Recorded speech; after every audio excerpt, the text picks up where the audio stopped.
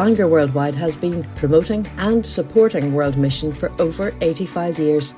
Our podcasts are free of charge. You can find out more about us at www.worldwidemission.org. We hope you enjoy this talk. Well, good morning, everyone. And thank you so much for your very warm welcome. Thank you, Keith, for chairing this morning. And perhaps on behalf of us all, I could express our thanks to the team, the committee, and many others who have done such a good job to make sure this event is taking place. I've had nearly 18 months of cancelled, or at least not cancelled, but Zoomed conferences. And this is the first one, actually, apart from Keswick a few weeks ago, which was actually live. And so it's lovely that you can continue with this, that we can be together. And we want to express our thanks to the team that's managed this event so well, and all of us, indeed, for adjusting to these unusual times. Thank you again for the welcome. And as you know, this week we are thinking of that theme, The Lord Reigns. And you'll see on the screen that I've selected this title, Trusting God in Turbulent Times, looking at the little story of Habakkuk, because he definitely affirms this truth that the Lord is in control, the Lord reigns. But the way he gets there is also to confront many of the challenges of his world, which we've already seen, as Keith read to us in chapter 1. So I think it's a very realistic, a very honest, and yet also a very confident expression of trust in God, despite the turmoil all around. We're going to look at the 5 sessions, and in the handbook, actually, I some weeks ago submitted some titles, but I've decided just to revert to a very simple way of describing this prophecy, the 5 words that I've used previously, and I hope you won't mind if we revert to that. I'll put them up on screen, actually. Here they are. So today, we're looking at why, from Habakkuk chapter 1. Tomorrow, if you can be with us, we're looking at the first 5 verses of chapter 2, something of a turning point in Habakkuk with the word wait. Then we go into the rest of chapter 2. You may know this chapter. It's full of woes. There's some really good news in the middle of it, let me tell you, so please come on Wednesday. But woe is a repeated refrain. And then on Thursday, we come to the beginning of chapter 3 with a fantastic vision that God gave Habakkuk of the Lord's action, past, present, and future, as he saves, as he intervenes. So we're calling that watch. And then finally, on Friday morning, we come to worship, which is the little doxology, which I guess most of us will know, the lovely phrases at the end of this journey of Habakkuk, as we look at his worshipping the Lord. Yet I will rejoice in the Lord. Well, of course, as I've mentioned, we are living in a very turbulent world. I needn't really rehearse the issues, but most of us, I think, will agree that we're living at a time where there is a great deal of uncertainty all around the world. I read a remark by a US senator who was an elderly man retiring, and he said, I think this is the most dangerous time to be alive, as he looked around the world. And I suppose many of us recognize that to be true. There are, for example, the challenges of the pandemic. We're still in that. We don't know where it's heading. We have the statistics, of course, that something in the region of 4.4 million people have died already because of COVID, maybe 10,000 deaths a day, and that's just the formally recorded information. There's the instability which we're now witnessing in Central and South Asia, or in the Middle East, or terrorism. Every day now we're reminded, of course, of the threats associated with global climate change. All of these things have added to this mood of uncertainty, of fear, anxiety. In fact, I have a book at home which was written shortly before the pandemic, and it's entitled The Age of Anxiety. And in it, the authors begin with some black humor. And they say, if you're anxious about what's happening in the world today, then you need to see a psychiatrist. If you're not anxious about what's happening in the world, you definitely need to see a psychiatrist. And of course, added to that, there are all kinds of challenges to us as the Christian community. We've encountered pressures of all kinds, and if you were here over the weekend, You would have heard Michael Nazarali and others talk about the growing pressure on the Christian community. We're told that something like 90% of all religious persecution today is directed at Christians, the Christian community, many of whom, of course, are in Islamic states. Something like 200 million evangelicals are suffering from direct and hostile persecution in 35 or more countries around the world. And the Pew Research Centre tells us that harassment against Christians, that's a rather more low-level persecution, is impacting people in nearly 130 countries. That's a high percentage of the world, including here in the West. Of course, we add to that the challenge of what's happening in our own personal world. What we're looking at this morning, and indeed this week, might well raise questions in our lives when it seems our world is out of control. Things happen to us or to our families or to those close to us, and they seem to be events which contradict our affirmation that the Lord is in control, that the Lord reigns. I remember some years ago visiting an elder in the small church where I was brought up in London, and we had tea together, and as we spoke, he had just come from a very demanding pastoral visit. He had to visit a young couple whose 4-year-old daughter had died in very tragic circumstances. He had been a Christian for about 50 years, and yet he said it introduced him again to this mood of doubt, of uncertainty. Why should God allow this to happen? He wasn't bitter, it was just the bewilderment of that kind of tragedy. And I suppose many of us, if not all of us here, or if you're listening online, recognize this reality in our lives. Many things appear to contradict a bland confidence in the God who rules. And I suppose we could say that the only type of faith which is immune from that question when you're facing troubled circumstances is a blind faith. Sometimes it betrays a misunderstanding of what faith means. It's more like the schoolboy definition you've probably heard. Faith is believing in things you know ain't true. I remember a preacher friend of mine saying that he treated Christians who said they never had any questions or doubts in the same way as he treated husbands who said they never argued with their wives. With extreme skepticism, he said. Either they possess an extraordinary degree of luck or an abysmal lack of imagination. Well, we know from our reading of Scripture and in our own Christian lives that there is this point of tension, which I mentioned last night. It's a tension between what we believe as God's people, what we've been singing about and affirming, and what is happening in the world where we live. This certainly was the tension that Habakkuk experienced, and it's expressed here in chapter 1. After all, God had made so many promises. He'd made promises to his people. He'd made good promises that through them all the nations of the earth would be blessed, and yet it didn't seem to be coming true. So this first chapter is a very simple structure. It's just a dialogue between Habakkuk and the Lord. Perhaps your Bible version even gives you those headings, Habakkuk's complaint, the Lord's answer, and then Habakkuk's second complaint. So we'll just walk through those three things very simply in these next few minutes. First of all, we begin with Habakkuk's problem in verses 1 to 4. And I'd like to introduce it under two simple headings. First of all, carrying a burden, because this is the literal translation of the opening word of the prophecy, the oracle that Habakkuk the prophet received. It's the burden which he received. Here was a man with a heavy load on his heart and mind.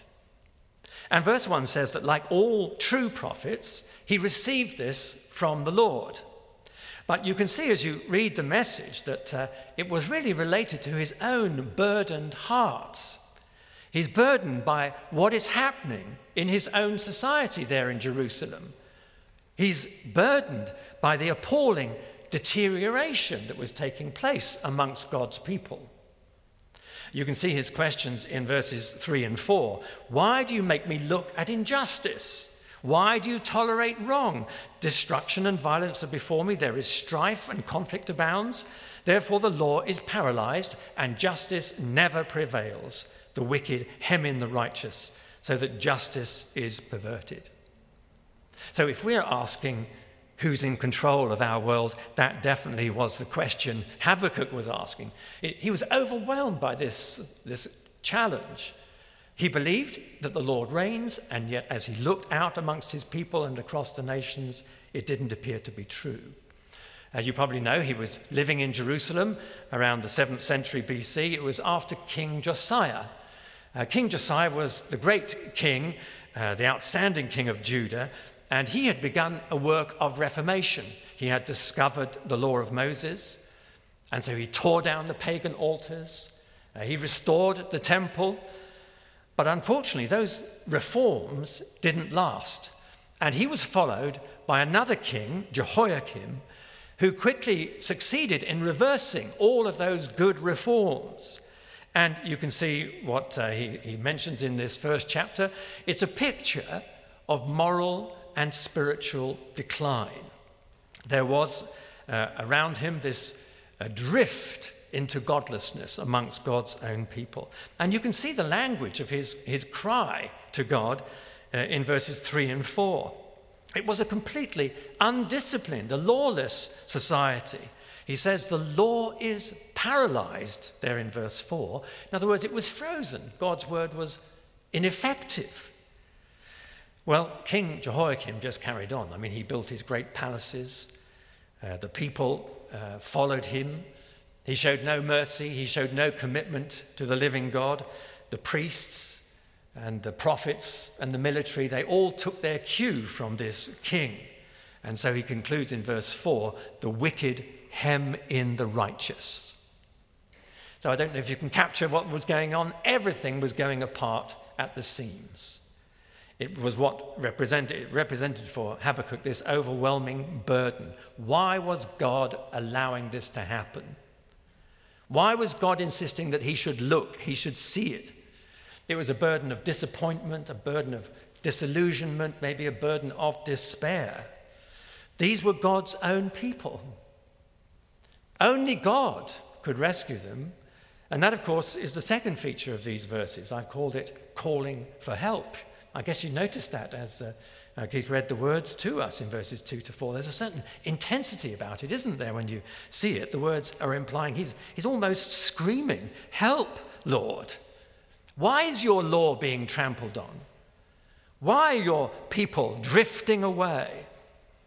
And the real crisis for Habakkuk as he talks to the Lord in this way is there in verse 2. He's crying again and again and again, "How long, Lord, must I call for help?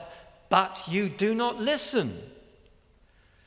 And of course, these questions are often on our lips, aren't they? Why?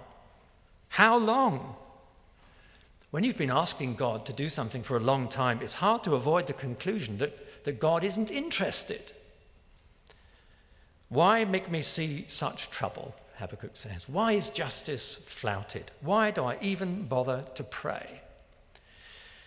Well, I wonder if, as God's people here in Northern Ireland or around the world, whether we actually have a similar burden as we look at our own communities, our own society, the way that truth and morality are ignored in our context. And I wonder if we have the same honesty of Habakkuk as he appeals to God to do something. And it was precisely because of how Habakkuk understood God that he had these questions, he had this complaint to God. If this is true about God, the God who reigns, the God who is merciful, the God who is in charge, why the delay? Well, that's Habakkuk's problem. And then we come in the second section to God's response. It's his purpose, verses 5 to 11. And the section begins, if you notice verse 5, with the word look. Look at the nations. The Lord is picking up what Habakkuk had already said in verse 3. Why do you make me look? But now the Lord is saying, well, take a wider look. Look at the nations and watch. and be utterly amazed, for I am going to do something in your days that you would not believe, even if you were told. And you understand from these verses that God is saying, I am at work. I am already at work. Verse 5, I'm going to do something in your days. I am raising up the Babylonians.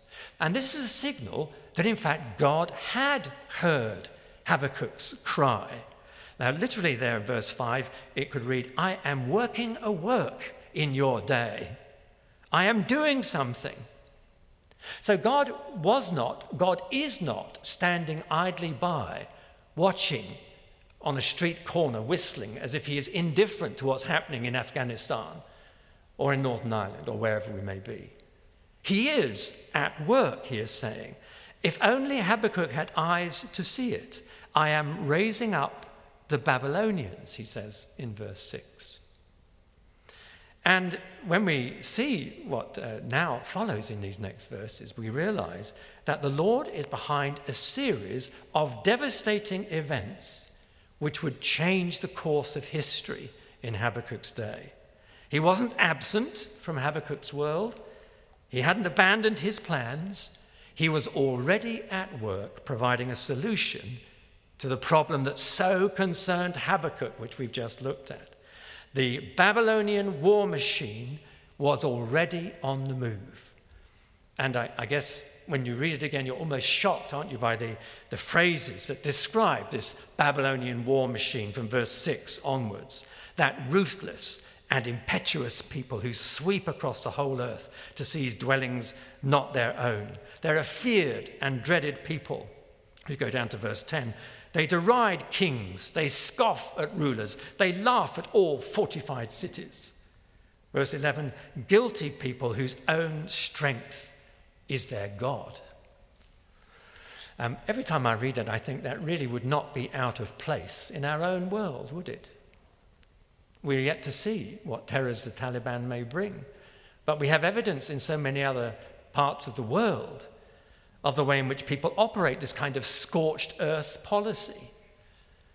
How in some nations there is a ruthless ethnic cleansing that sometimes impacts believers. This Babylonian war machine is guilty of international terrorism, as Habakkuk witnesses what the Lord says. Here is a military juggernaut that is crushing everything in its path when you read the language of these verses. So the reply to Habakkuk's problem, Habakkuk's complaint that it seems to him that God is indifferent or at least inactive, this is God's answer. Let me show you that I am at work, and I am working in ways that you would hardly believe, verse 6 implies.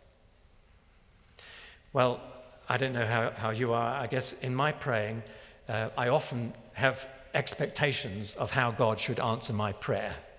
I guess we all do, really, when we're seeking his help. We have an idea, well, Lord, this is what you're going to have to do. So it's important to notice what God says to Habakkuk. Look carefully. Take another look. Take a wider look. In other words, you need a slightly different perspective, Habakkuk. I loved ages ago seeing a cartoon. It was a Charlie Brown cartoon. And he was sitting reading a book, and it was really close up to his eyes, like this. And as he was reading it, Lucy, his friend Lucy, came into the room and said to him, Charlie Brown, what on earth are you doing? And he said, well, I'm trying to read between the lines. And that's a phrase I would like us to bear in mind this morning, and indeed as we go through this week. The importance of reading between the lines. This is something which we Christian believers must do. We must learn to see another story. I mean, you can watch Sky TV, you can open your newspaper, you can pick it up on the radio. There's a story of what's happening in our world. But we Christians have to learn also to perceive another story, to read between the lines, to try to determine beneath that surface story the reality of God at work. And actually that's what the Bangor Worldwide program is all about. We're beginning to discern the story that God is fulfilling all around the world. There are so many examples of this, but I often quote the story in Philippians 1. Do you remember Paul was stuck in prison, rather like the people we've been praying for over the weekend, many believers, and this morning in our prayer meeting, praying for believers in prison. And Paul said in Philippians 1, I want you to know, brothers, that what has happened to me has really served to advance the gospel. Well, how is that? He's locked away in prison. I mean, he's an entrepreneur, he's an evangelist, he wants to get out there and do things. And he says, yeah, here I am in prison, and God is using this. God is at work so that the gospel is advancing. And he says in Philippians 1, for one reason, I've got guards who are chained to me, probably groups of 4 to 6 guards changing every 4 hours, so I've got a captive audience. And for another reason, he says, now that I'm in chains, other Christians, God's people, are getting on with the job because the great apostle Paul is stuck in prison. So the gospel is advancing. So you see what he's doing? He's reading between the lines. He's seeing there is another story. God is at work despite the restrictions of my being in prison. And that's what we need, eyes to see another story. Even in challenging circumstances, such as we've been praying about over this weekend, God is still at work. I always remember when NATO was bombing former Yugoslavia, we had a lovely Christian friend in Belgrade. He's still there. And NATO bombs were falling on Belgrade at the time. He lived in a tall, high-rise flat, the tallest building in Belgrade. And he and his mother lived in the top story. And on top of the flat were communications antennae, so it was quite a vulnerable place to be in the midst of bombing. Yet he would send out these emails, which we received, with all kinds of stories of how he had great conversations with people down in the basement of the apartments, how he would be sharing the good news of the gospel with taxi drivers as they sped across the city. He had eyes to see another story. He was reading between the lines. So maybe some of us are facing opposition in our workplace or in our family. We're praying, or some of us may be involved in mission contexts which are extremely challenging. As we do that, we should not lose sight of the fact that God is at work. And secondly, related to this, God is in control. We've already quoted verse 6, I am raising up the Babylonians. God is not only at work, but he will do so according to his plans and purposes. This actually would be part of Habakkuk's perplexity, which we'll finish on in just a minute. God was implying it's going to get a whole lot worse before it gets better. And what's so significant here, and actually so troubling for Habakkuk, was that although the Babylonian army was in the driving seat, God was the commander pushing them forward. The Babylonians were actually an instrument of God's purpose. That's what's being declared in these verses. And it underlines a very profound truth, not always easy for us to grasp. God is the God of history. He's in control of the movement, even of pagan nations. That's the key lesson here. Martin Lloyd-Jones years ago wrote a little book about Habakkuk, and this is what he says in it. God started the historical process, he is controlling it, and he is going to end it. And I wonder if that's your view, your world view of the Lord who reigns. Sometimes it looks quite the opposite, as I've said already this morning. But the truth is, God is at work and God is in control. That's the theme of our convention. The Lord reigns. Here is something Don Carson wrote on the issue of the Lord who is sovereign. I read his book before coming here, and it's a really interesting comment. I'll put it up.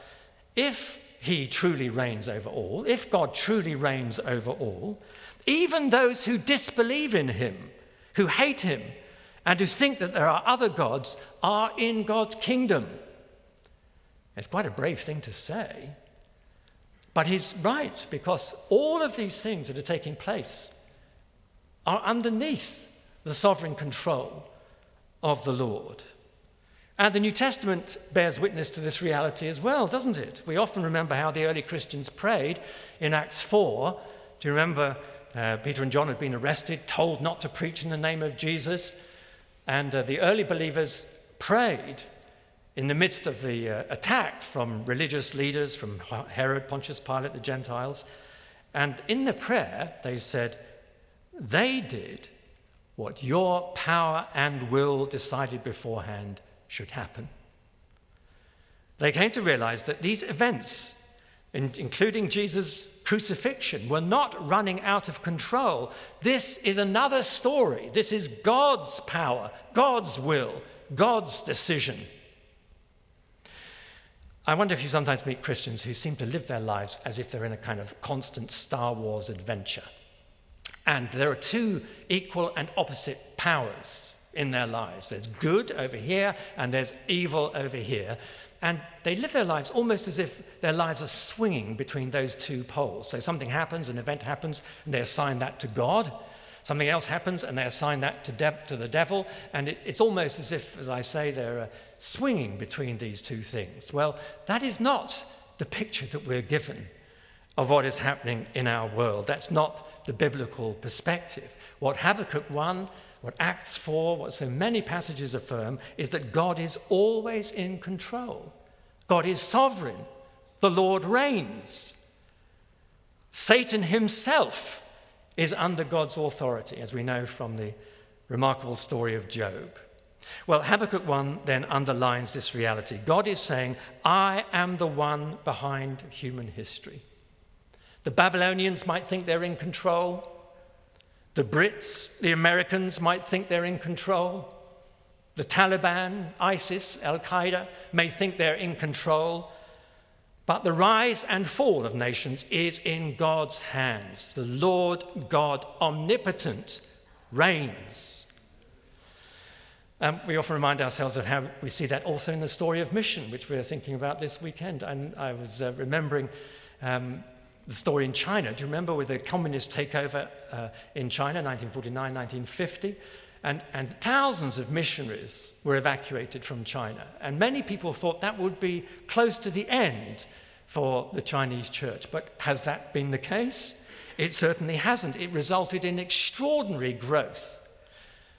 There will be more believers in churches in China next Sunday than in the whole of Western Europe. There's been an explosive growth. It's hard to know how many believers there are in mainland China. And probably that would have never happened. Well, we don't know, but could that be precisely because of the challenge that they faced when all the missionaries were evacuated? And I say again, some of us may be walking this path. We may be asking the same questions. Why is this happening in my life? And we can be encouraged. It might be hard to see right now, but we can be sure of these two things. God is at work and God is in control. Well, now we come to the final thing, and that is Habakkuk's perplexity, the final section, verses 12 to 17, because Habakkuk could hardly believe his ears when the Lord replied in the way he did. Yes, God is fulfilling his word, but that wasn't really the issue for Habakkuk. We'll see as we go into chapter 2 that he was happy with well, not happy, but he realized that judgment and justice were necessary. But he had another problem. He had this deep perplexity, which we read in these verses, because instead of God's purposes being advanced, it seemed to Habakkuk to be going in exactly the opposite direction. The cure seemed worse than the illness as he heard what the Lord was going to do. In fact, this is the point of tension that I mentioned right at the beginning. He believed God, he believed God's rule, he believed in God's righteousness and justice, yet look how God was going to act. And you can see the conflict, this point of tension, if you just compare verse 12 and verse 13. There we'll find this point of tension. So first of all, I put it under the phrase confidence in verses 12 and 13, where he affirms what he knows to be true. Lord, are you not from everlasting? My God, my Holy One, you will never die, or we will never die. You, Lord, have appointed them to execute judgment. You, my rock, have ordained them to punish. So these are the certainties, the confident expressions of his faith. It's really important to notice, I think, in the Psalms, in the prophets, through Scripture, that many people, in the midst of their perplexity, affirm what they know to be true. So when you're uncertain about what's going on in your life or your church or your community or the world, let's affirm the things that we do know to be true. And he does this. Let me just put up the bullet points. He talks about God's commitment in verse 12. "O Lord, are you not from everlasting? My God, my Holy One, we will not die." Habakkuk here uses the word Yahweh, the covenant God. He's saying, Lord, we belong to you. My God, my Holy One, we're safe because we belong to you.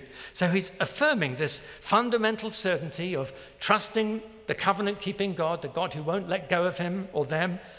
We will not die. You're not going to let go of your people. That's exactly our confidence as well, isn't it? God will not let go of us. Whatever happens, whatever we might confront, whatever illness, whatever challenge, the same for the believers around the world for whom we've been praying. God is not going to give up on his people. He is faithful. And then secondly, he talks about God's eternity in verse 12. So, in this turbulent world, we can be absolutely certain of this reality. God is eternal. Verse 12, "O Lord, are you not from everlasting?" He's the God who's engaged in history, as we've just been saying. He's above all of its ebb and flow. His throne is above all. We'll see that as we come to chapter 2 on Wednesday. He reigns. He is the everlasting God. He's the Almighty. Verse 12, he is the rock. He's the one stable element in this world. And thirdly, Habakkuk refers to God's purpose. You'll see it in verse 12. "O Lord, you have appointed them," the Babylonians, "to execute judgment. O rock, you have ordained them to punish." So he's accepting what God is doing. He realizes that this coming Babylonian invasion, with all of its horror, is something which God has ordained. So international events are not random. They don't occur by chance. They are part of God's sovereign purpose. And Habakkuk realizes God is at work, God is in control. So there are three great expressions of his confidence. But then there's a point of tension, because he looks out and he sees something different. I've called it contradiction in these verses that follow from 13 onwards. Now, if originally he thought God was indifferent, or at least God was inactive, in this final section, he now believes that God is being inconsistent. If you look at verse 13, "Your eyes are too pure to look upon evil. You cannot tolerate wrong. Why then do you tolerate the treacherous? Why are you silent while the wicked swallow up those more righteous than themselves?" I mean, look at the instruments whom God is using. Capturing nations, inflicting violence, taking prisoners of war, sweeping across the land like these ferocious predatory animals. You see it in verses 8 and 9 as well as in the verses which follow. Now, this is the God who is the God of awesome purity, Habakkuk is thinking. So why does he allow the ruthless Babylonians to do their worst? Now, Habakkuk was just slightly suspicious, perhaps, that if he uses them, he must be like them. If you look at verses 14 to 17, we haven't time to comment on them, but it's a description of the Babylonian violence which would now occur. And there's some graphic, poetic descriptions there. It's saying that like a fisherman, he's sitting there, the Babylonian army is sitting there alongside the stream, which God has obligingly stocked with human fish, and he is sitting there hooking them out. In fact, I read a while ago that the Babylonians literally did this. They took their prisoners and they put hooks through their jaw, and they carried the prisoners in chains along, hooked in that way. So the image of fishing is not at all inappropriate. Habakkuk is appalled by this kind of brutality. And perhaps that's how it seems to us. And of course, we're perplexed. We have to admit this by what is happening in our world. We're perplexed by the tragedies that we witness. It might be out there in other parts of the world. It might be indeed in our own lives. They seem to contradict our understanding of God's character. I say again, it's not that Habakkuk was against the idea of God judging. He knew that judgment was necessary, but his concern was, how can all of this fulfill God's purpose of establishing righteousness? And how long is this going to last? You see the final verse, verse 17? Is he to keep on emptying his net, destroying nations without mercy? It's going on forever. When will God finally restore order? Well, that leads us into chapter 2 and verse 1. I will stand at my watch. I will station myself on the ramparts. I will look to see what he will say to me and what answer I am to give to this complaint. He wants God to speak.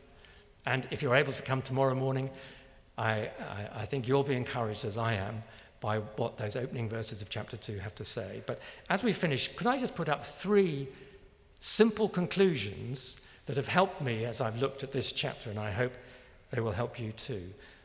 As we trust God in turbulent times, I think the first thing we have to do, which we've been doing this morning and indeed over the weekend in our prayer meeting too, and that is to confront reality.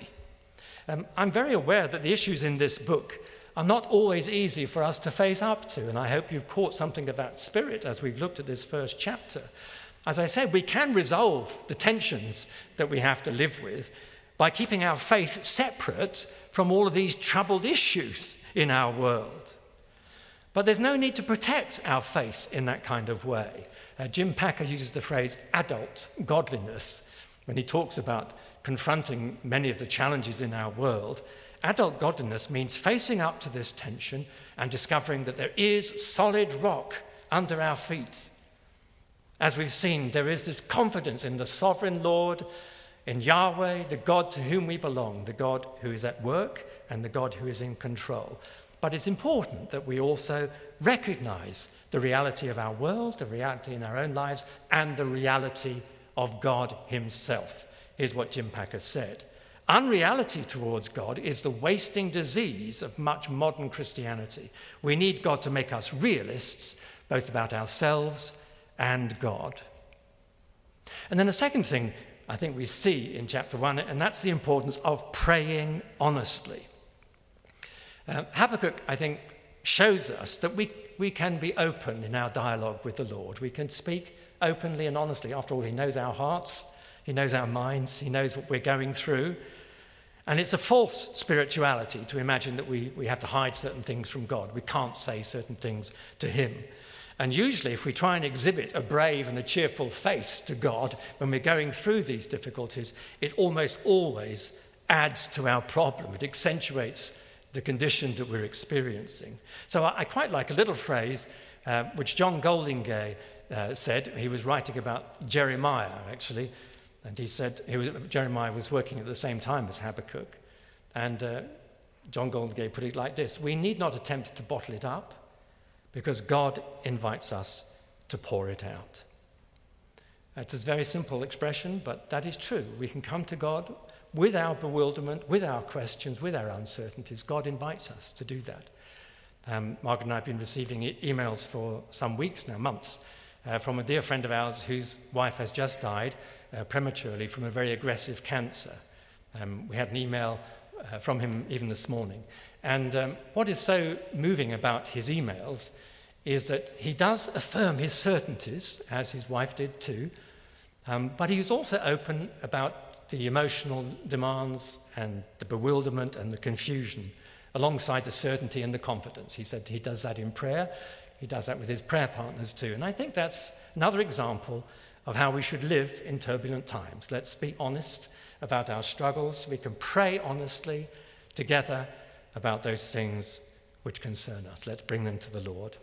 And finally, perhaps most importantly, as I've said, affirming certainty. My God, my Holy One, my Rock. Again, I give another little pithy phrase that I've pinched from someone else. It's Martin Lloyd-Jones. The essence of wisdom is to talk to yourself rather than to listen to yourself. He says that in his book, Spiritual Depression. And I love the way he says it. In other words, we could easily, in a situation of difficulty, listen to all our emotions, all of our questions, all of our uncertainties. And what we need to do is to talk to ourselves, like the psalmists used to, even when they were under pressure. In other words, to repeat to yourself the certainties of God's word, the rock-solid affirmations of faith, the certainties of Jesus and his death and resurrection and his rule and his return, the certainties of God's unchanging love, the certainties of his rule. Habakkuk here is a man of honest faith. He's a man of committed prayer. He's a true believer, as we're going to see tomorrow morning. My God, my rock. And that, of course, dear brothers and sisters, is exactly what we must assert as well, even in the blackest moments. And we'll discover that God is our refuge and strength. He's the rock on which we can stand. We begin to find that our feet, like Habakkuk's, are there on that secure rock. Well, thank you very much for your patience in working through those demanding questions this morning. We do hope you'll be able to come tomorrow as we come to chapter 2. Let's pray together. Our Father, we know that there are many things that might threaten us in this uncertain world. But we are thankful for the assurance that nothing shall separate us from the love of God that is in Christ Jesus our Lord. And so we pray for our fellow believers around the world, for our missionary colleagues, for indigenous peoples, for nationals under pressure in so many countries. And we pray that you will draw alongside them, draw alongside us. You will strengthen our faith, our trust in the sovereign Lord who is at work and who is in control. You will place our feet firmly on the rock. You will remind us that we are roped to the safest guide in the universe. And as we learn these truths and these spiritual disciplines we've been looking at, we pray that you will help us and equip us to be able to help others as well, whether in our family or in our church, people who are struggling in one area or another, amongst our friends, Christian and non-Christian. Help us to encourage one another to trust God in these turbulent times. In Jesus' name, amen. We trust you've enjoyed this podcast. If you'd like to make a donation to support the work of Bangor Worldwide, please visit www.worldwidemission.org/donate.